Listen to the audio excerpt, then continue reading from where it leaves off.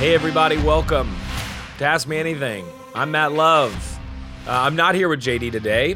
He is not going to be answering a question live with me, but he did answer a question in a recent sermon. And as you know, occasionally when JD preaches a sermon and he gives an answer to a question that we know people at the summit are asking, or that comes from the word that JD's preaching on, we think that it could be helpful for you guys, and we like to pull those out, throw those on here because it's just a really good answer to a good question. And so we're going to do that today. And the question today is a big question that Summit has been working through and that many churches are trying to figure out what this looks like. So the question today is, how does the church achieve diversity? Let's take a listen to what JD has to say.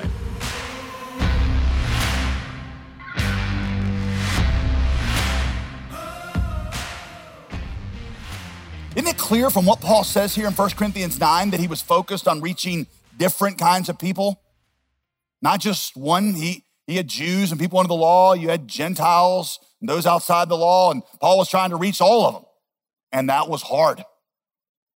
Y'all, do you know how much easier it would have been for Paul to just focus on one kind of person? To go to one side of the city, the Jewish quarter, plant a church focused only on reaching Jews, and then go to the other side of the city the next couple weeks and plant one there that reached Gentiles. So you get First Baptist Jew on this side and First Baptist Gentile over there. And they'll cooperate in a joint community service project. Y'all, that would have been way easier and would have led to so much less conflict. I mean, they all would already have thought the same about meat questions and political questions. Paul didn't do that, though. Instead, he challenged the church to put some of their cultural preferences aside to reach somebody else because he knew what Jesus wanted. What would glorify Jesus was a united community, not a bunch of segregated ones. So the Jews, he says, I became like a Jew, which means I did Jewish stuff. I ate Jewish food. I listened to Jewish music. I entered into Jewish struggles. I wore Jewish clothes. I asked Jewish political questions. I listened to what they said. I got Timothy circumcised. And then to the weak, I became weak.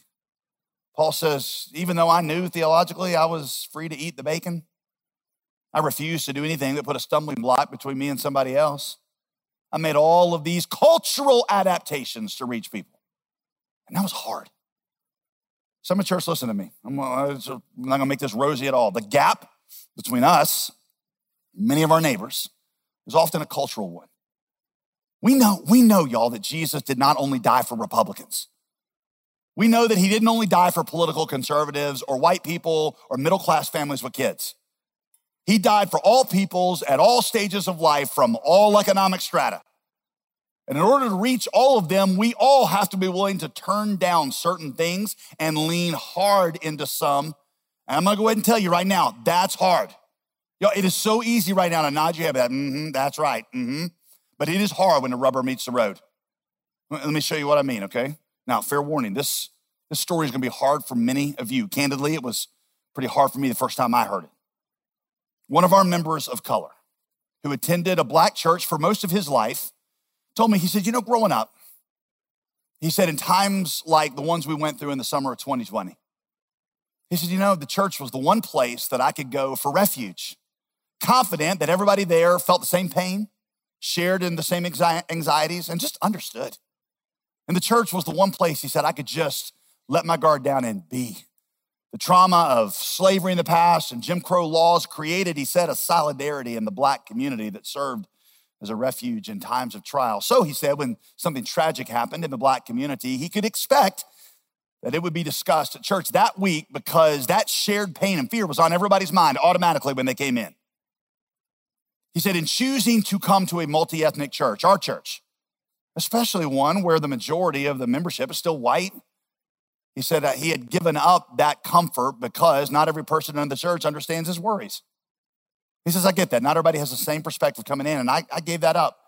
He said, some, in fact, seem primarily concerned to show that my worry or my pain is not even legitimate.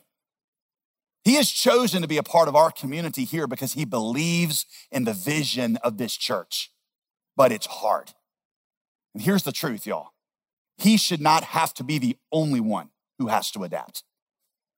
For those of us in the white community, we also have to enter as much as we can into the culture of others. to take on their burdens, to listen to them. It doesn't mean that we say that their perspective is infallible and ours is wholly flawed. It does not mean that at all. But it means that we lay aside cultural preferences and perspectives and try to enter in with each other and remove as many barriers as possible to lay aside whatever we can for the gospel. We do it all for the sake of the gospel. We might save some. It also means that all of us will become a little more muted on some of our perspectives to keep us from causing unnecessary division in the body. That means we're silent about them, just means we're judicious with how we talk about them. In 1 Corinthians 8 and 9, Paul was willing to be quiet or muted on secondary convictions that he was fully convinced he was right about, because he thought the unity of the church and its evangelistic mission were more important than maintaining a uniformity of perspective in all things. Paul never even said, I give up eating bacon altogether. He's just like, I just know that there are times to do it and times not to do it. We have people leave this church all the time. They leave this church all the time because we don't say exactly what they want on some political or social issue. Oh, we say too much about some issue. Oh, we didn't say enough about that one. Y'all, listen, hear me. I am not saying all perspectives are equally valid. I am certainly not saying that we are ever muted or unclear about injustice or wrong, the sanctity of life, the evils of racism, equality under the law. I'm not saying any of that. I'm saying that there are times that my particular perspective on the best way to set up society, or my opinion about the best people to lead us there, or my interpretations of some event, there are times, y'all, I'll dial that back because it's more important that people hear and experience the gospel than it is that everybody see every situation the way that I see it. It's not that these other things are not important. They are. It's that the gospel of Jesus Christ is that much more important. And I don't want people to get confused into associating a particular cultural or political slant on secondary matters with the gospel of Jesus Christ. I got a right, I'll just go ahead and say it like Paul, I got a right to say what I believe about those things. But I've voluntarily turned down that right a little, that I might by all means be more effective at saving some. We see a great example of this philosophy at work in the early church. It's such an important example. It's so overlooked. People read over this and they don't even realize what's happening. It's amazing. Acts 15, Jewish and Gentile believers, y'all, are so divided over a particular cultural issue that they can't even worship together anymore. I mean, seriously, churches led by Gentiles are experiencing a Jewish flight. And churches led by Jews are experiencing a Gentile flight. So the church leaders, Acts 15, come together and we got to try to work something out. Their solution, however, at first, I've told you this, it seems really confusing. Acts 15:29, you can read it later. They're basically like, look, you Gentiles, here's the deal. Here's what we apostles decide. Gentiles, look, A, avoid sexual immorality. B, avoid eating things that died by strangulation, both of which are regularly practiced in Gentile culture. Now, let's just be honest. The reason for the prohibition on sexual immorality seems clear and fair. Stop going to prostitutes. Right? Stop hiring escorts to come with you to church. Cut that out. It makes sense. But the prohibition on eating something strangled of the entire Hebrew law, that's the one that you want to pick out? That's the one you want to say, this is really important. No, they're not saying it was the most important. Here, James explains the reasoning for the regulation. He says, look, from ancient generations, Moses has been preached in every city. And what he means by that is, in every city, there's a lot of Jews. And these Jews need to be reached for Jesus. And when Gentiles are out in the parking lot barbecuing things that they had just strangled, that's going to produce a major stumbling block for the Jews to even get into church. The apostles knew that if these unsaved Jews came into the church and Gentiles are in the back choking the gophers and throwing them on the grill, the Jews are not going to be able to stomach it, no pun intended. And then they wouldn't get a chance to hear the gospel and be saved. And the apostles are like, yep, you Gentiles have a right to eat choke gophers if you want. Gross as it is, that's your freedom. But we're asking you to forgo that right so that more unsaved Jews in the community can hear the gospel.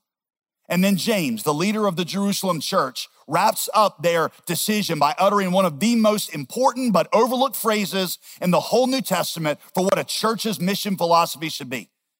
Acts 15:19, he said, we should not make it difficult for the Gentiles or Jews who are turning to God. Summit family, I've told you that I wish I could plaster James' phrase on every single one of our hearts. I wish I could make it the headline over every single one of your Facebook pages. Do all you can not to make it hard for Gentiles, who are turning to God. Don't make it hard for our black friends to find God. Don't make it hard for Democrats. Don't make it hard for Republicans. Don't make it hard for Asian seekers or white seekers or brown seekers or anybody. Don't make it hard for public school teachers or policemen. We have a gospel too precious and a mission too urgent to let anything stand in its way. Listen, some of you are passionate about politics, and you're passionate about which solutions will work best for society. And I want to be clear, that is a good thing. We should care deeply about these things, and I pray that many of you get inspired by this church to get more involved in the political process, not less. And we got to speak out about injustice and oppression and suffering around us. But the point is, in the church, let's not let a secondary, culturally shaped perspective on the best strategies or candidates or a particular interpretation of an event that honestly is probably more shaped by my background than it is anything else. Let's not let any of those become synonymous with the authority of the gospel, because that's when the gospel suffers and people stay lost. We do all this for the sake of the gospel, but by all means, we might save more of them.